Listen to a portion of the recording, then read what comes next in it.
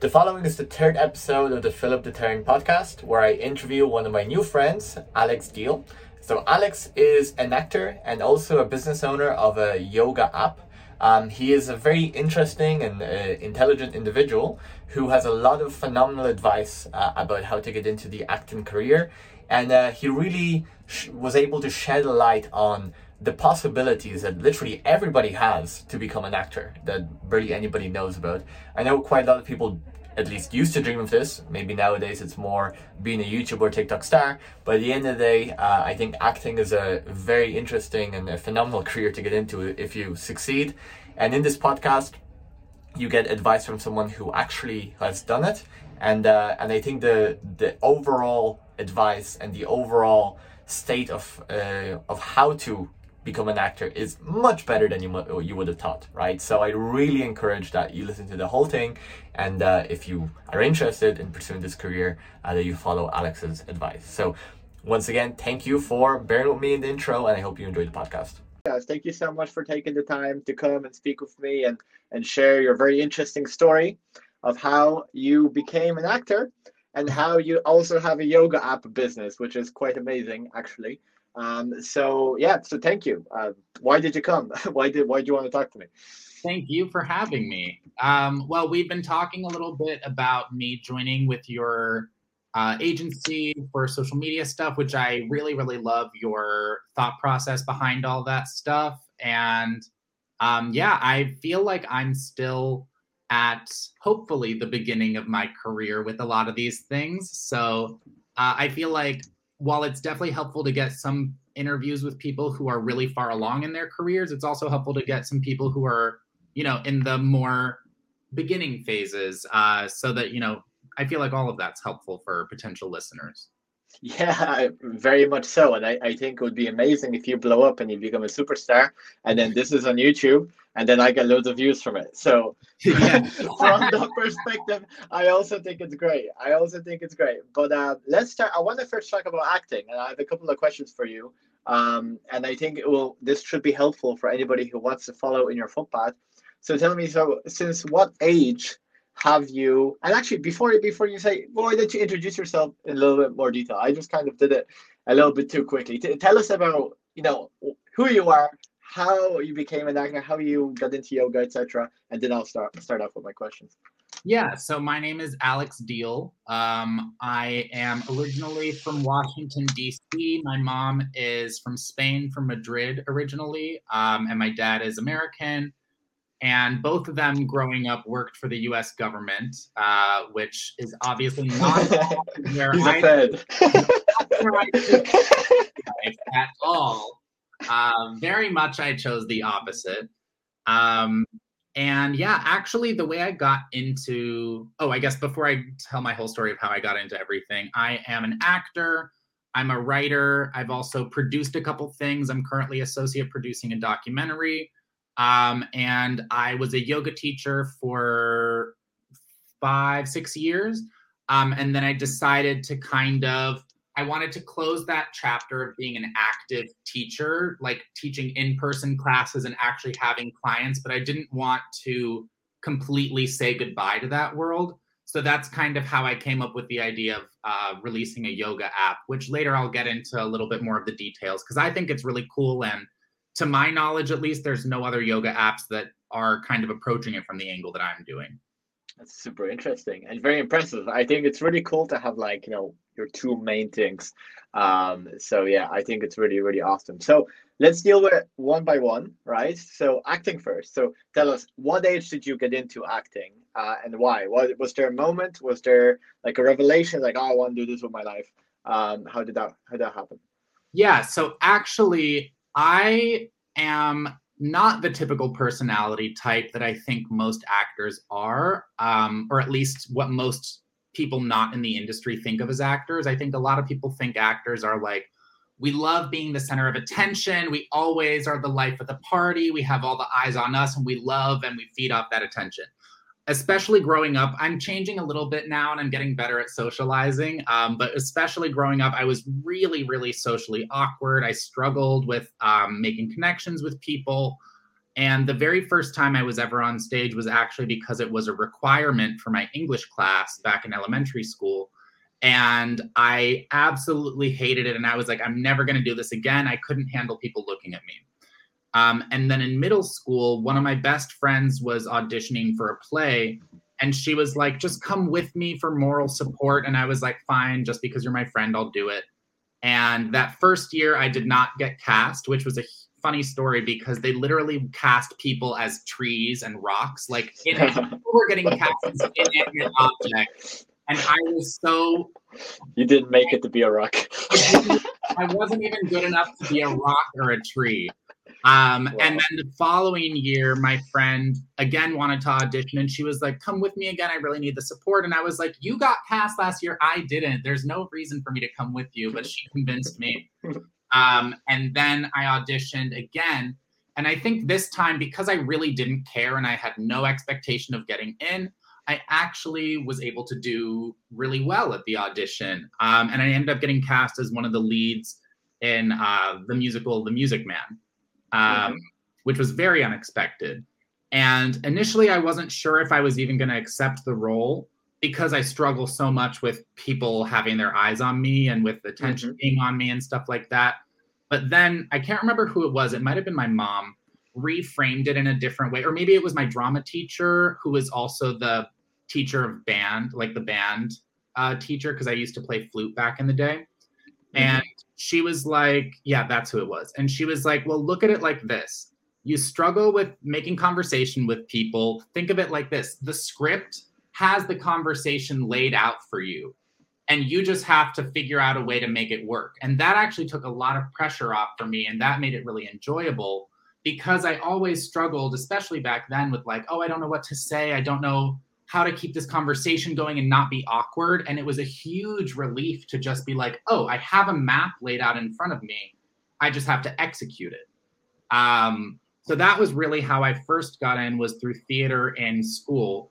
And then that same friend who had me audition for that play with her started getting into community theater, which, if you don't know, is usually unpaid, but sometimes they'll have like some pay, but it's not on a full professional level. It's kind of the in between a school production and a professional production.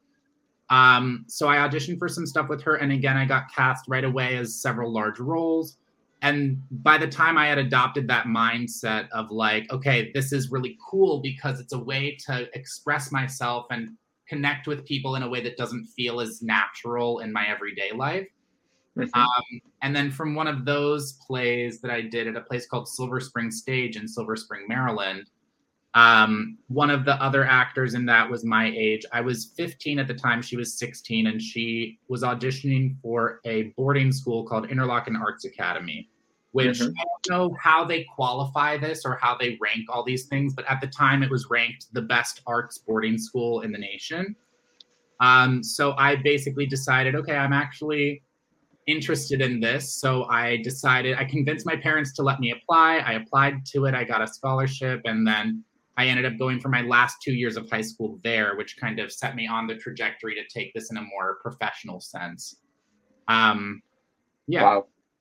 Well, that's a lot, but it is very practical. You know, I feel like from what you've explained, I see the practicality in it for a listener who wants to be an actor, because I think the mainstream advice for nearly everything is go to school and go to college, right? For nearly everything, right? And it's like you'd be like, okay, get good grades, go to acting school, go to an acting college, and then you start your career. But from what you're telling me, you have opportunities when you're like 12 or maybe even earlier, you know, so there's always opportunity. It's just like, where can these opportunities be found? And how hard is it to go to these auditions? Well, it really depends. I think that depends on like your location, because obviously if you're in a more rural area, there might not be as many opportunities. But because I was in the suburbs outside of Washington, D.C., there's a lot of theater. And if you're younger and you have a family member who's willing to take you to those auditions, there are always opportunities in the like larger, more metropolitan areas of any state or of any country. But sure, if you're like in a very rural area, that might be a little tougher. But especially nowadays, I think it's so much easier to get involved because you can just Google online, like auditions in my area and stuff like that. Wow. Okay, so this is actually, it genuinely is blowing my mind. The path to be an actor is so much different than I thought. And it's so much better, easier, and just better for anybody who wants it. It's just this information that you're sharing. Like, like there was a time in my life when I was thinking about becoming an actor, right? Whether I'm a good or bad person for it, it was a very brief period, but I did have it. So I do feel that personal kind of connection to your story, being like, if I want to make a move, what do I do, etc. Right? And I feel like there's a lot of people out there who are very interested in becoming actors and have a lot of passion for it, but feel kind of lost. So let's bring it down in terms of numbers, in your opinion, right? So I think it could really put it into perspective. Let's say that you live in England, right? So in London, it doesn't forget your like, so it doesn't depend on age here, right? So I know that there will be some discrepancy, but if you are, let's say, a 14-year-old, right? And you want to get into acting, how many auditions is there per year in the city of London, in your opinion? Roughly, obviously can't be exact. Yeah, this will be a rough range estimate because I've never lived in London. But I think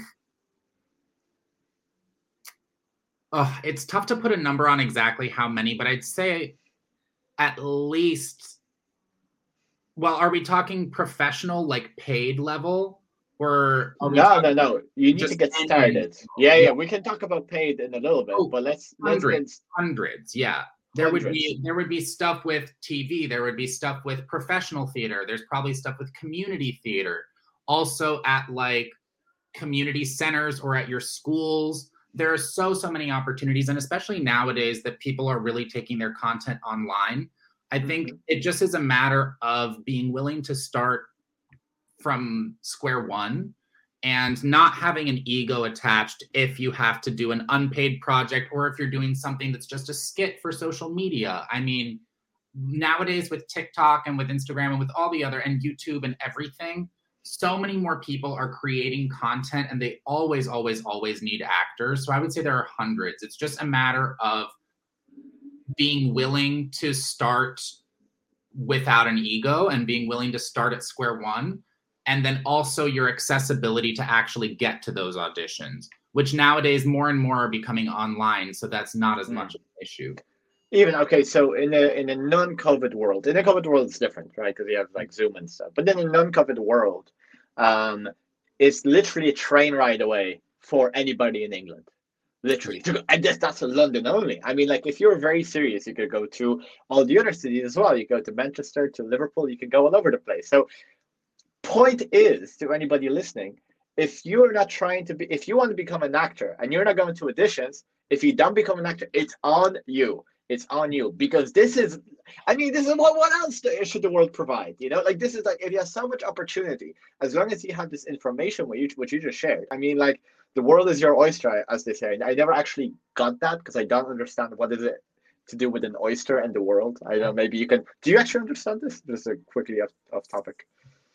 I've never thought about what it could literally mean, but now that I'm thinking about it, it either has to do with food or it has to do with pearls. And I feel like it probably does not have to do with eating an oyster. It probably has to do with a pearl.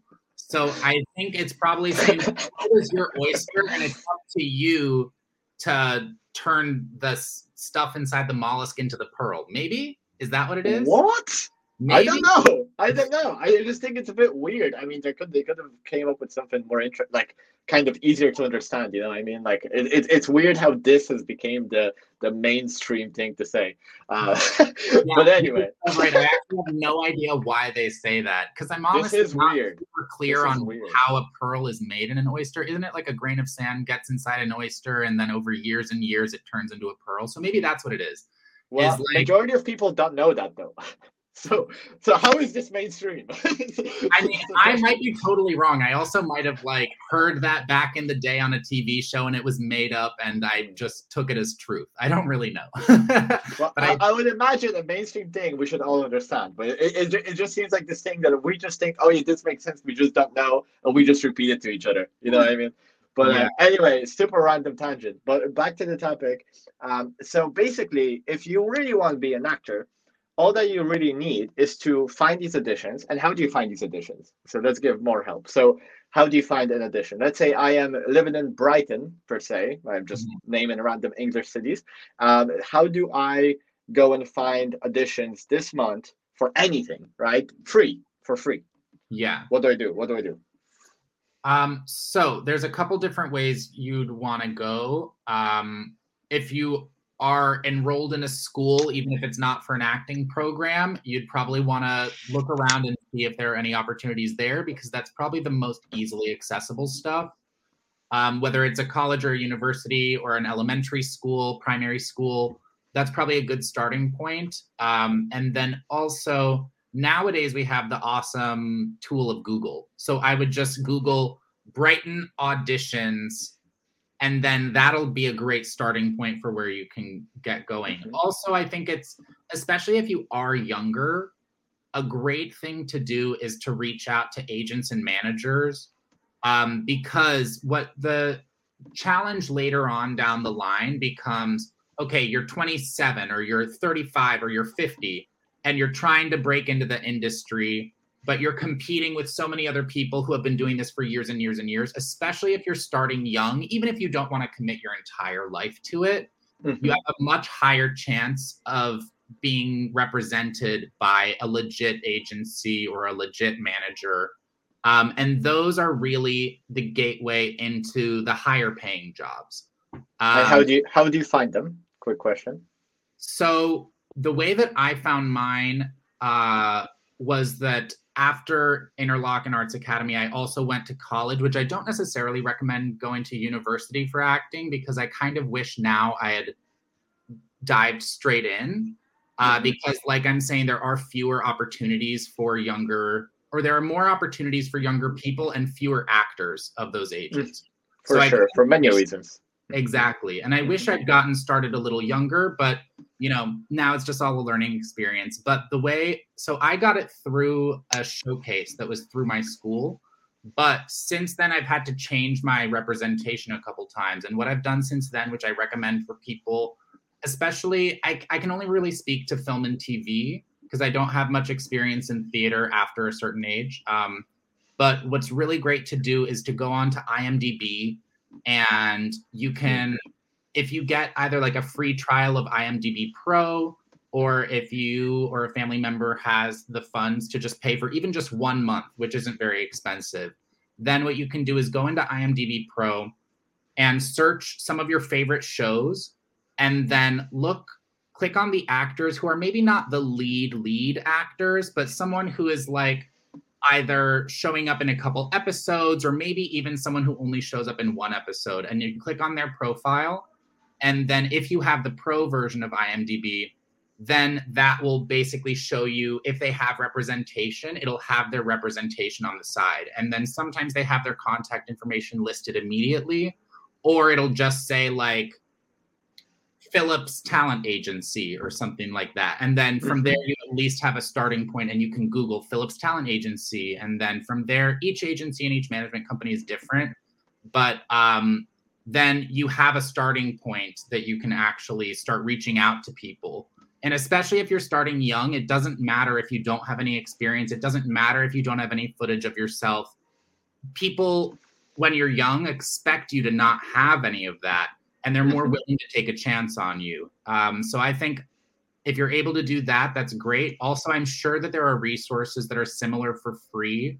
If you just Google it, I think that's the best way to do it if you're going for film and TV. But if you don't have the funds to get IMDb Pro, or if you're in a country where they just aren't putting that type of stuff on IMDb, like for example, now that we're both living in Spain, I'm realizing a lot of Spanish TV shows and movies, they just don't put their stuff on IMDb because that's not the regular thing to do up until a couple years ago.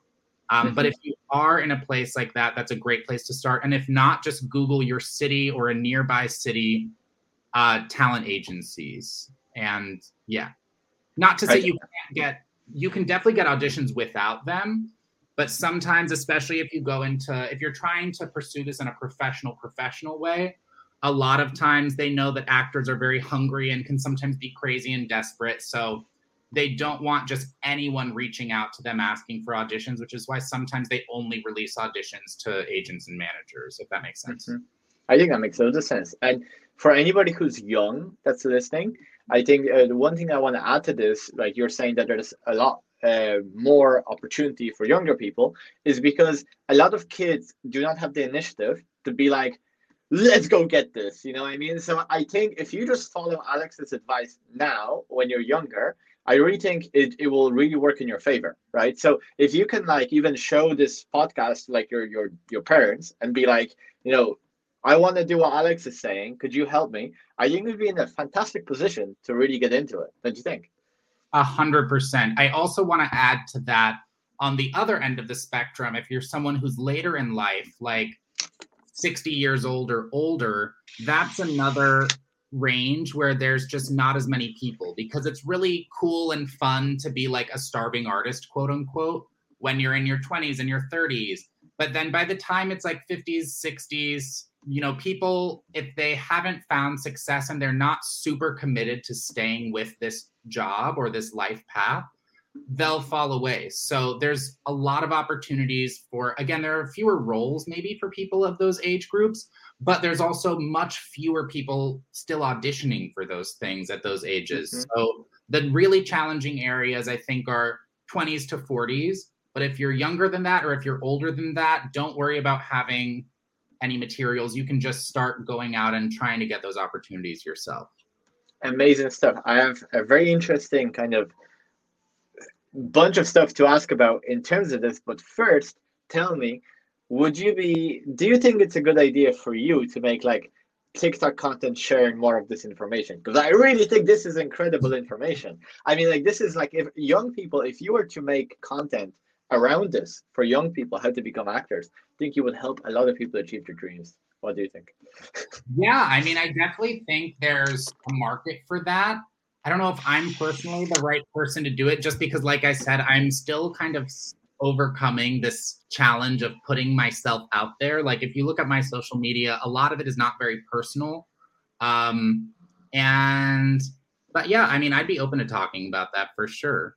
I definitely think that this is information that kind of, it's like you forget how valuable this information is, because once you've kind of gone through all these steps, it seems like, oh yeah, I know that already. And once you're like in these circles of people who are all doing the same thing, it's like, sure, that's not new information, but you're right. I do forget how valuable this is. And all of this stuff was new information to me at some point. So yeah, I think you're definitely hitting the nail on the head. Yeah, there's definitely a market for that. Exactly. I hope you think about it and do it at some point.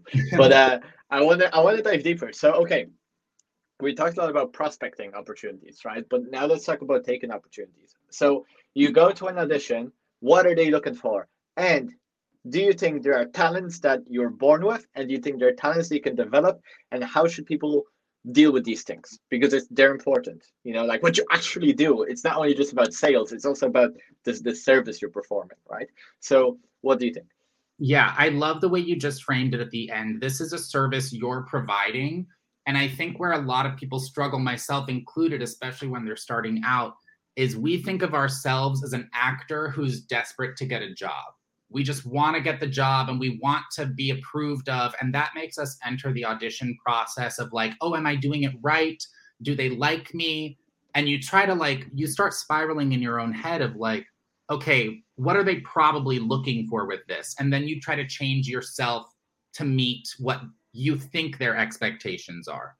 But from every conversation I've ever had with a casting director and anyone on the production side, and even from casting my own stuff, because I've produced a couple things now as well, I think what's much more important to keep in mind is we want real people. Like, we want to look at real people, or at least people who are behaving in these situations as a real person would.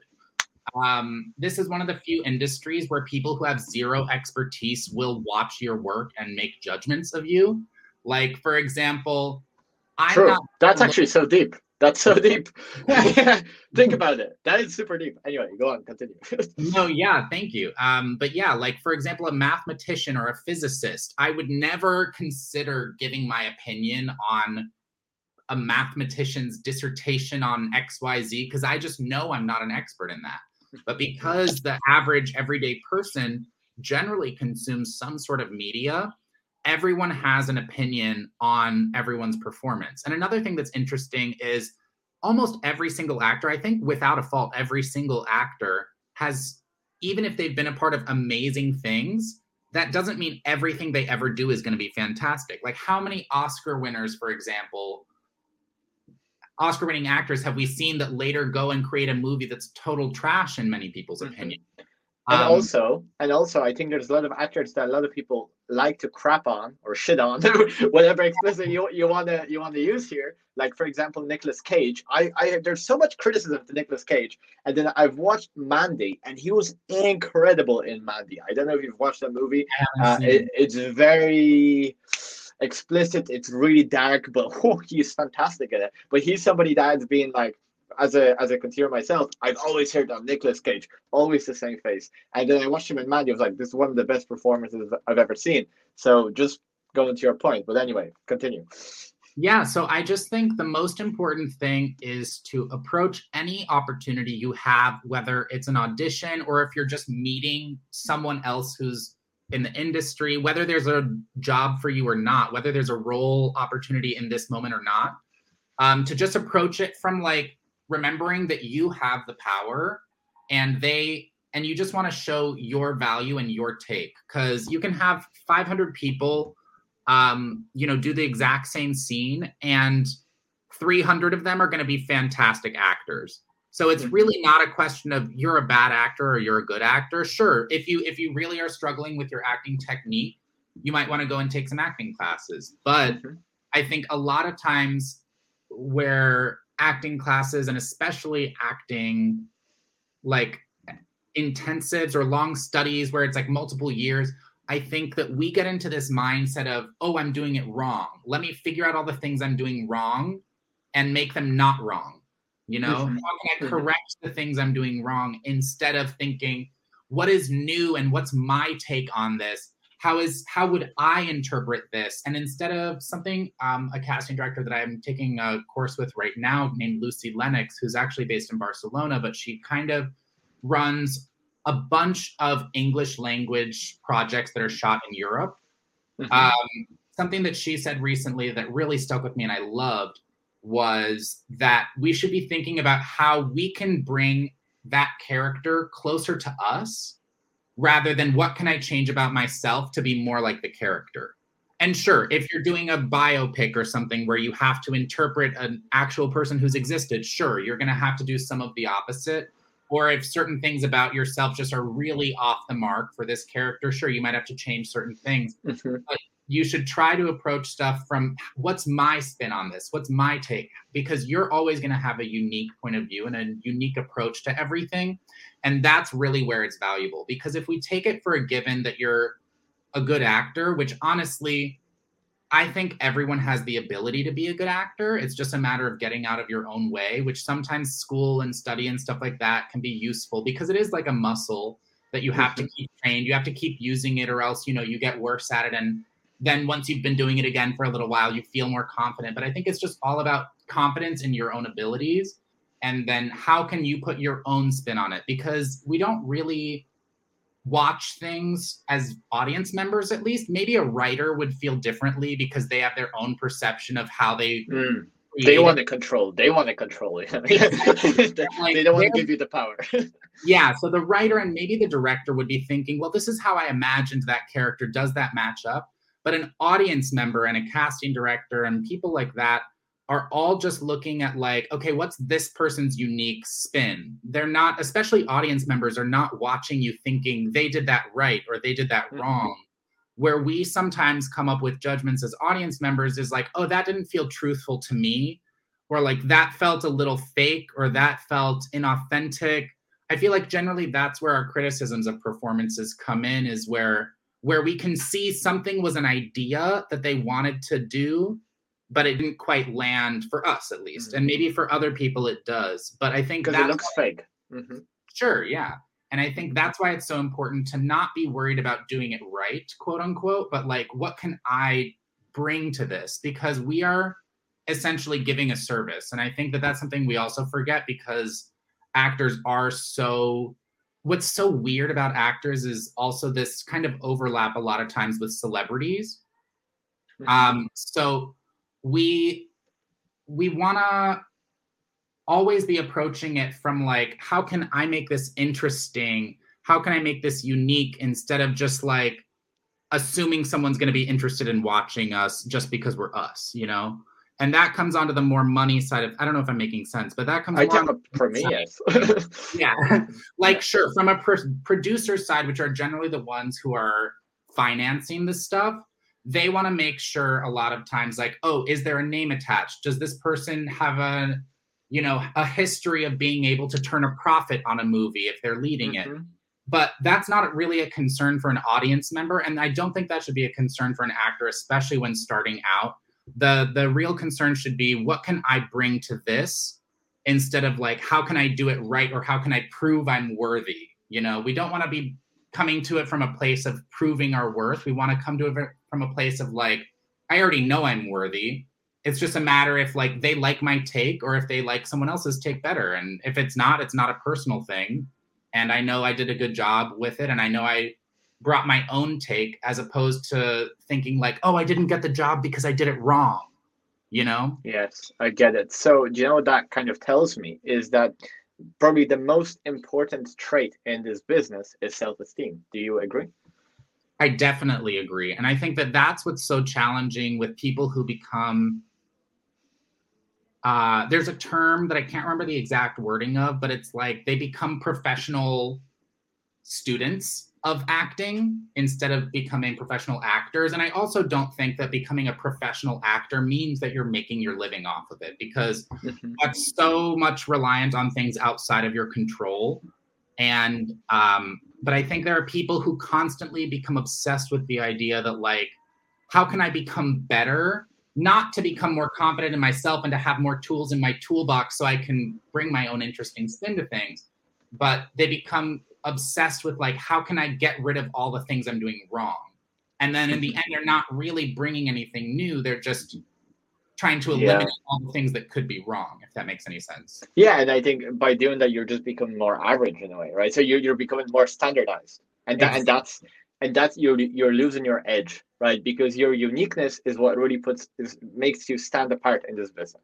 Am I right? Yeah, and then I think also when you get into that mindset of like, because I think class is a great thing. Like, for example, I just mentioned I'm taking a class right now with a casting director. And I think that that's super valuable because of what I said about it being like a muscle. Like, you want to make sure you're always being trained so that you feel confident for when the opportunities do come up, that you know you're like, oh, I'm not rusty. Oh, I feel good about this. I know I can do this. Instead of being like, oh God, I haven't acted in 9 months. Like, do I still remember how to do this?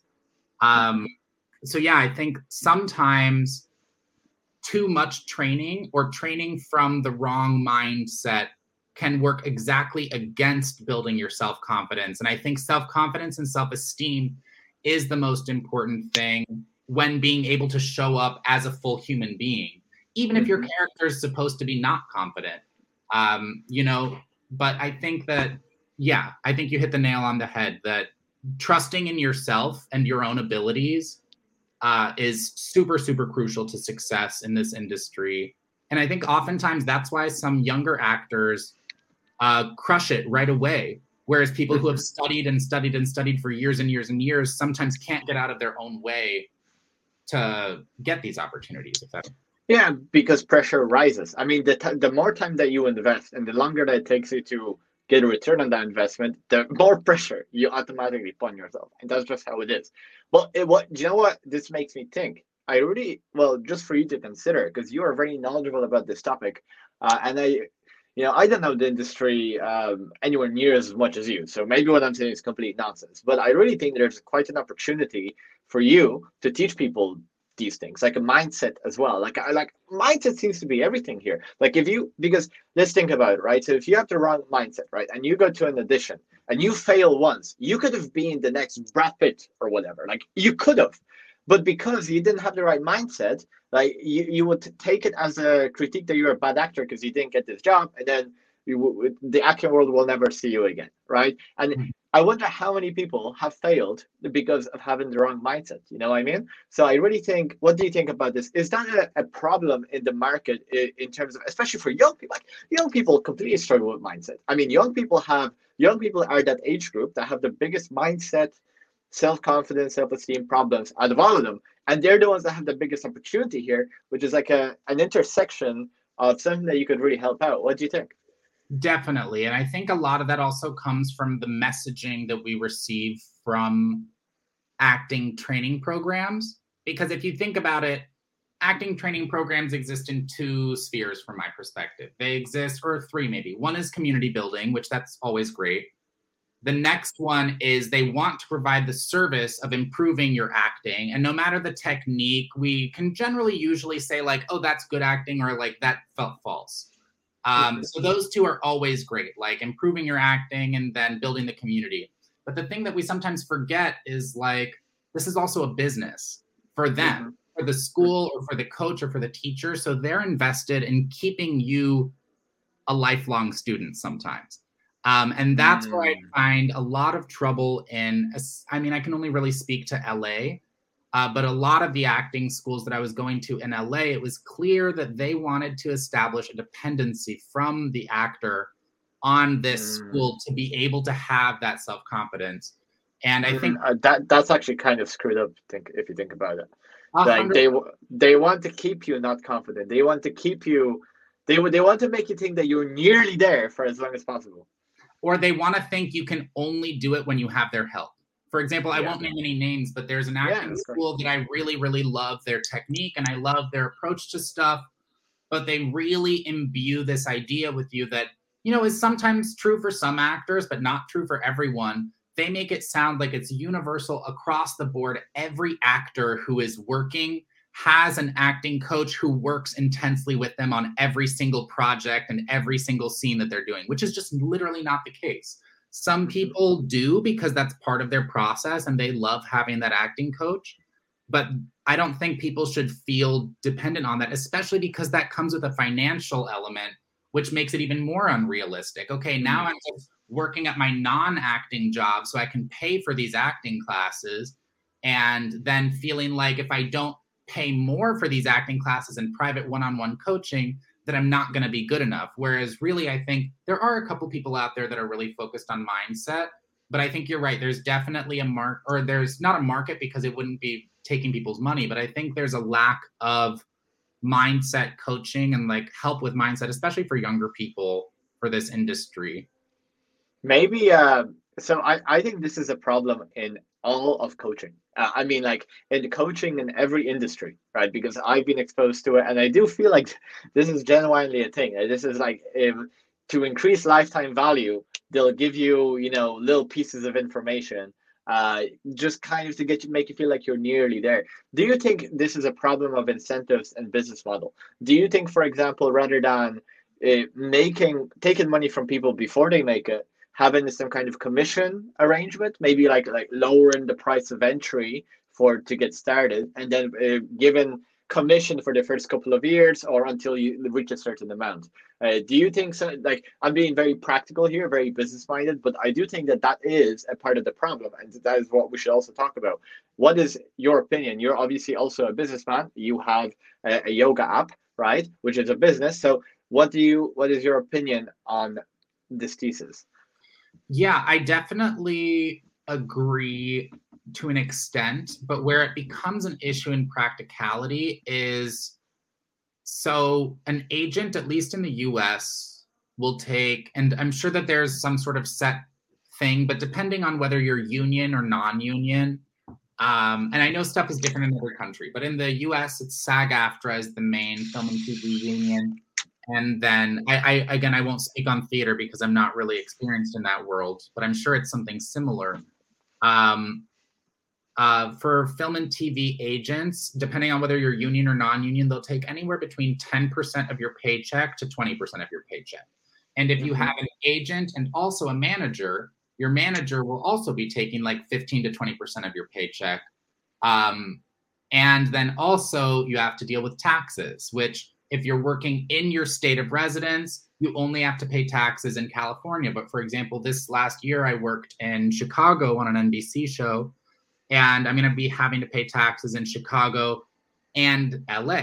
And for example, people who are working in Canada, but they're US based, they have to pay Canadian taxes and also US taxes. So I think that becomes tough to incentivize for the student, because you're already giving away so much of your paycheck to so many people.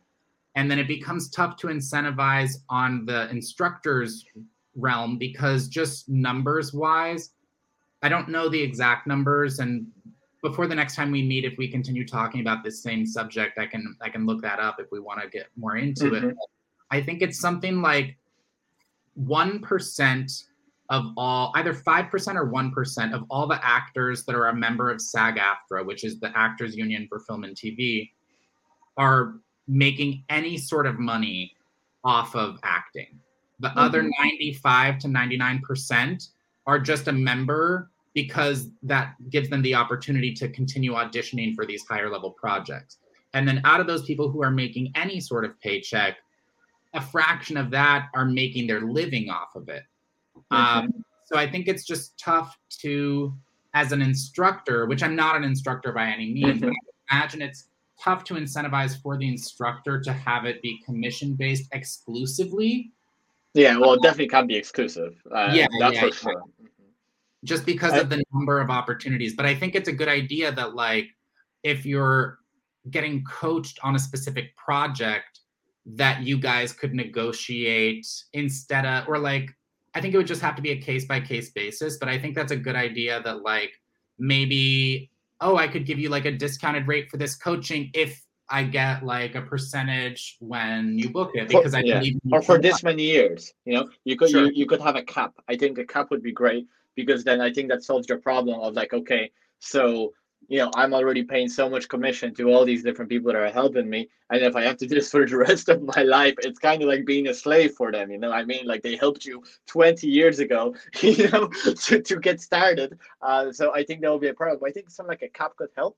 But I think this leads us on to another big and important, scary and difficult question, which is money in acting, right? So let's talk about how difficult it is to go from succeeding in your first audition to making a job to being a superstar, because most people who want to be actors want to be superstars. And I'm sure that you agree with that, because I would be shocked if you would say no, because anybody that I've ever heard of being an actor, they don't dream to be someone on the side, or or someone that like did one movie. They want to be the person, the actor. So tell us, from your experience so far, what is the journey like in terms of finances? And obviously disclose all that you want to discuss personally, but talking about the market in general, I think would be very valuable.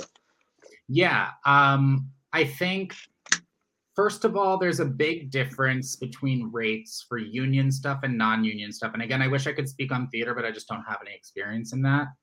I can only really speak for stuff based in the US.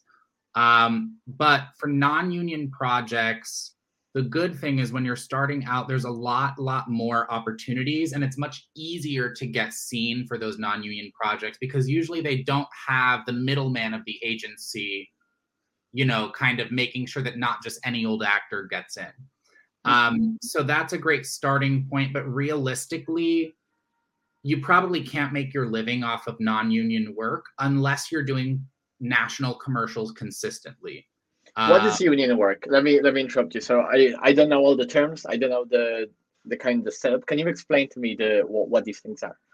Yeah. So union falls under basically everything. So there are podcasts nowadays. There's commercials. There's stuff for social media promotion. All of this falls into like the marketing side. And then of course there's TV and film and streaming, which falls into the TV category as well. So what's union? What's the union part? So union is just like any other workers union. It's established to help protect the rights and the wages of the workers. So in this case, it's for the actors to make sure that you're getting paid what their wage.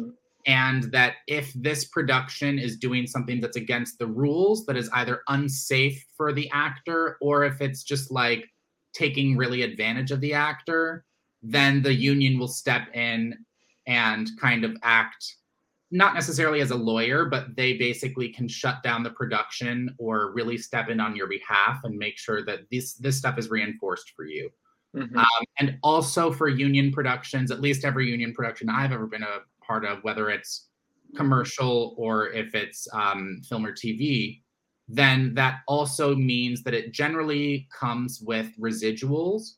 With residuals, that basically means every time that your project airs, whether it's a commercial or it's a TV or a movie, anytime it airs online or on TV, or anytime it's streamed through Netflix or whatever, you'll get, obviously not the same paycheck that you got the first time, but you'll get a small cut from that, which is how sometimes, for example, the big example is like the actors who were on Friends would never really have to work another day in their lives just because of how many times Friends is being viewed every day across the world, because they're getting small paychecks from that.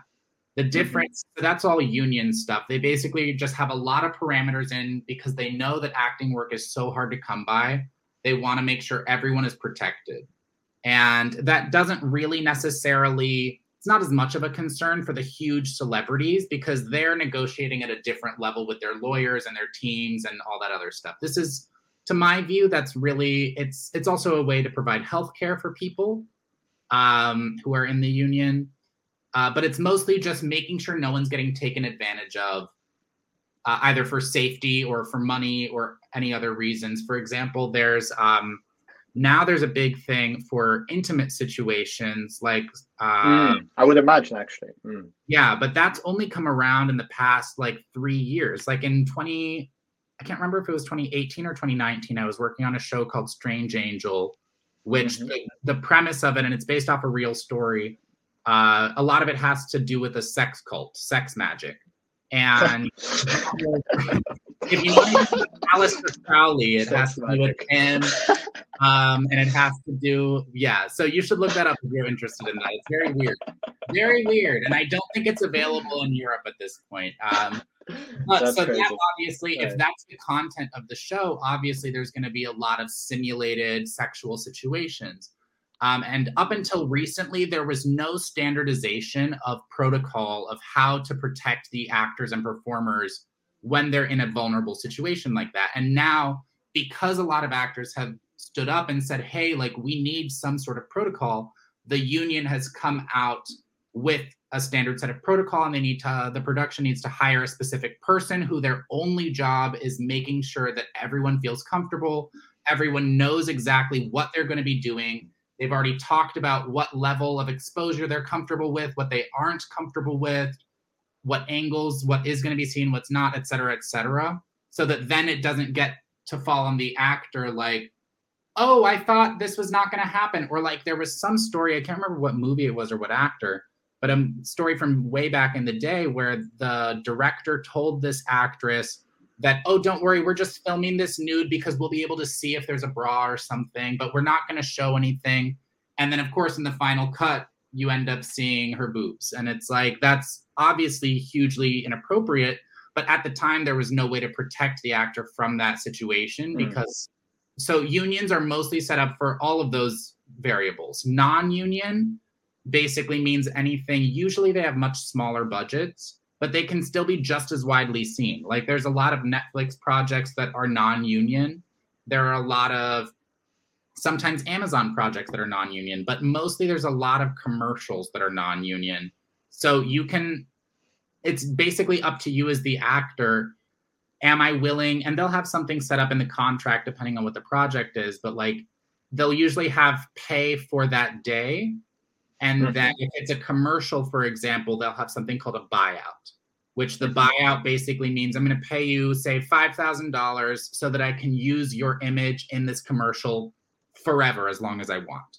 Or it'll say like, oh, I'll pay you $2,000 and only use it for 2 years, or et cetera, et cetera. But with non-union, generally the rates are much lower.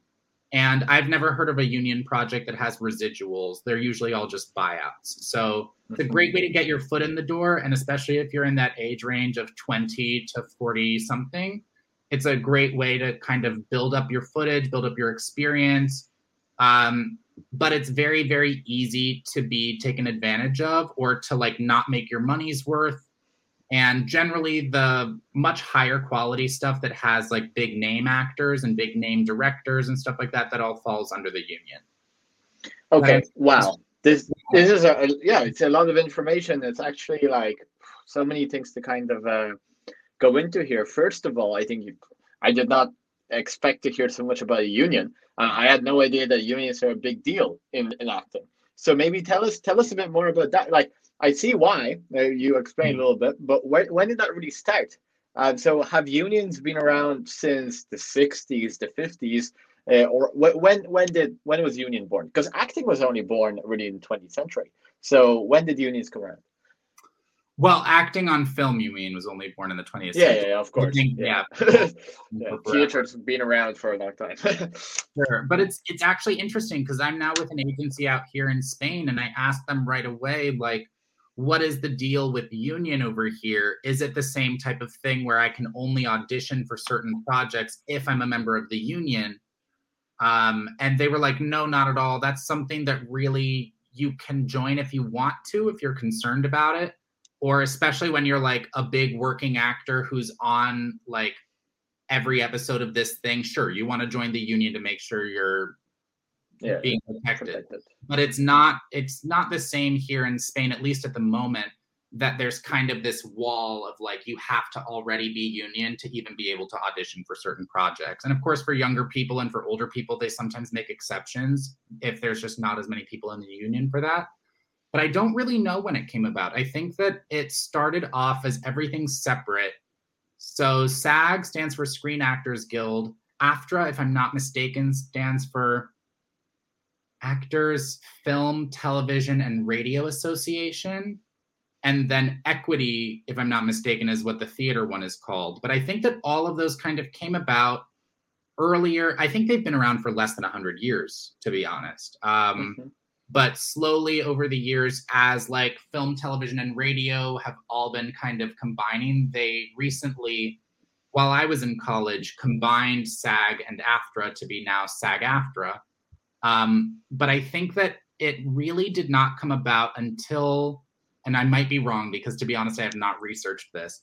But if, for example, you look into the stories of like Judy Garland or Shirley Temple, I think a lot of it came about with like the mistreatment of child actors.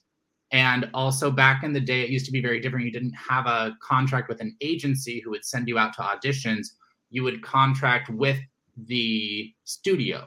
And then the studio would choose what you're in and what you're not. And sometimes they'd have auditions and sometimes not.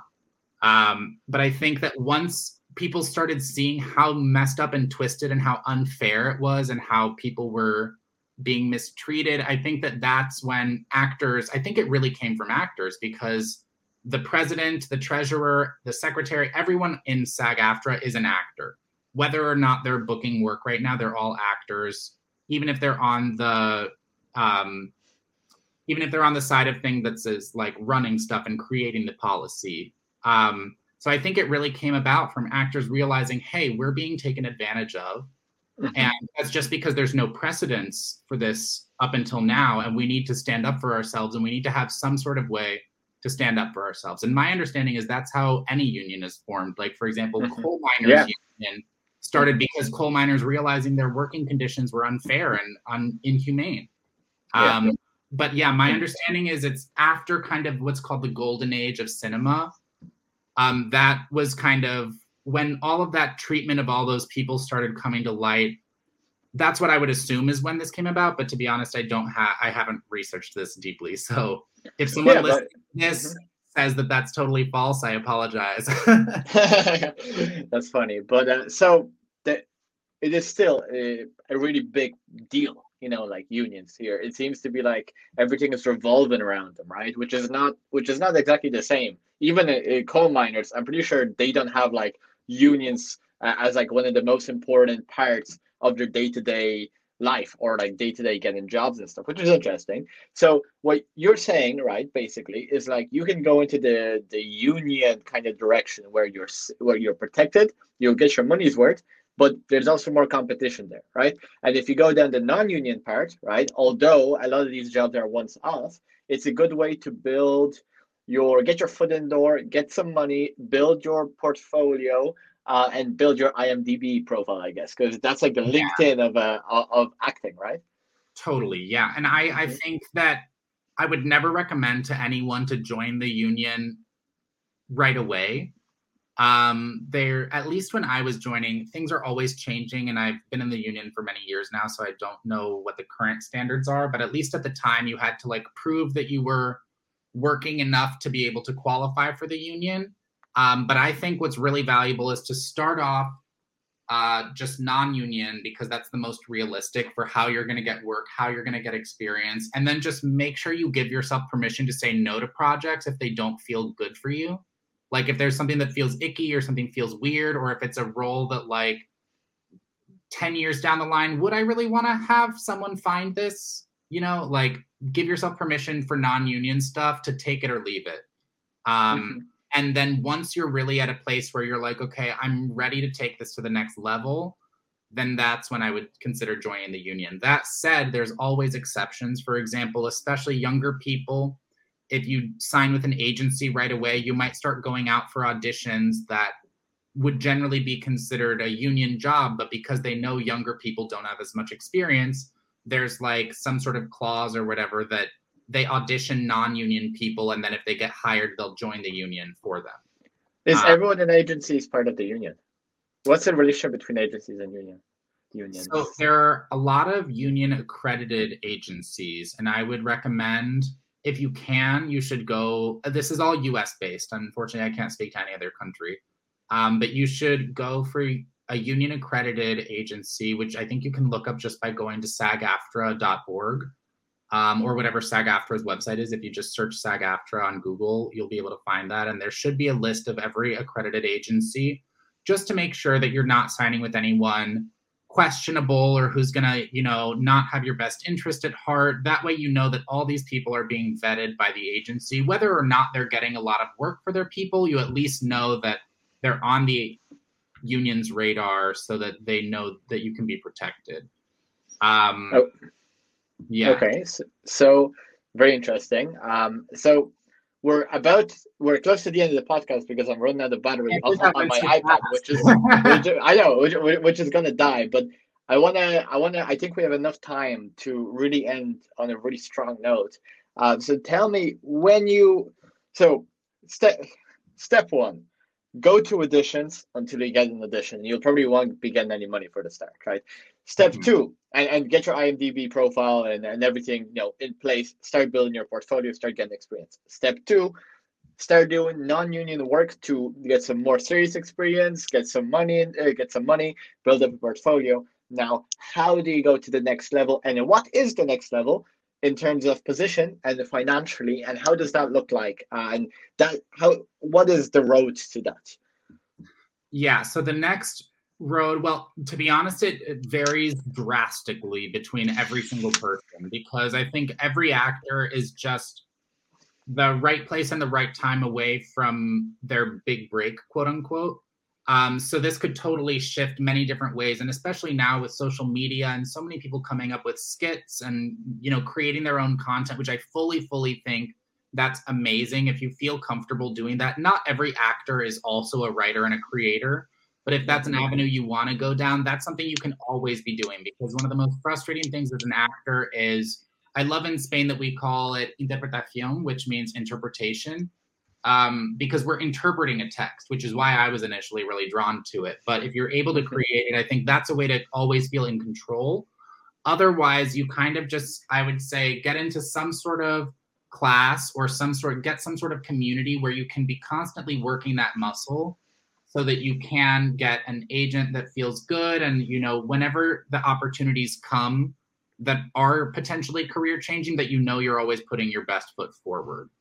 That would be saying this fast enough. Yeah, but so basically, to finish off, the big opportunity is like the big title. So you go. It's like when Game of Thrones was when they were starting Game of Thrones, like the Macy Williams or Kit Harington, they were not big celebrities beforehand. They were all in acting school, but they went and they got that audition, and now they're Kit Harington and Macy Williams. You know what I mean? And now they're in loads of stuff now. You know, they're now they have, once you have Game of Thrones, you can have everything. So that's really it. Is that it? Definitely, yeah. I mean, there's still a little bit of variability. Like, it's not as much as I wish it was a more linear path like most other careers. It's not really A, B, C, D. Like, for example, A, B, Z. Yeah. A, B, X, Y, Z. Yeah. Or sometimes A, B, W, G, F, X, C, D. You know, sometimes it goes back and forth. Depending on what you're willing to take, what types of jobs you're willing to take. But generally the way it works is you'll start with smaller roles, like here's your coffee miss and stuff like that. And then you'll work your way up to bigger roles where you're called, at least in TV, like a guest star. And then eventually you'll work your way up to larger roles. And sometimes, depending on the opportunities that come your way, you'll get a chance to skip through a lot of those. And sometimes, depending on where you are in life, even if you've done larger roles, like I took a smaller role in a Ryan Murphy show recently because I've always just wanted to work with Ryan Murphy. So I was willing to take a small role there. So it can definitely go back and forth and up and down and inside out and flip all around. But generally, it'll be like once you get your name attached to larger projects, more doors will start to open. But ultimately, it's not just about chasing these names and about chasing the resume builders or CV builders. It's about making sure you're always putting out good work and always presenting yourself in the best light possible. Of course. And we will do this again in a month or two. As you can see, I just went dark. And that's because I'm on 1% battery, and I just in case this dies, I just like lowered my brightness to the maximum. Smart. So it's been a pleasure, Alex. Absolutely. I really had a great time. And I think this was very educational and useful to anybody who wants to become an actor. We didn't talk about yoga, but we will talk about yoga in the future. So I expect to see you again on this podcast in a month or two, whenever you feel like it, and we'll continue. Fantastic. Yeah, thank you so much. Yeah, I have something coming out in February. So once that comes out, we should do the next one because then I'll actually be able to talk about things. Yes. Brilliant, Alex. Thank you so much. Have a fantastic evening. Thank you. I appreciate it.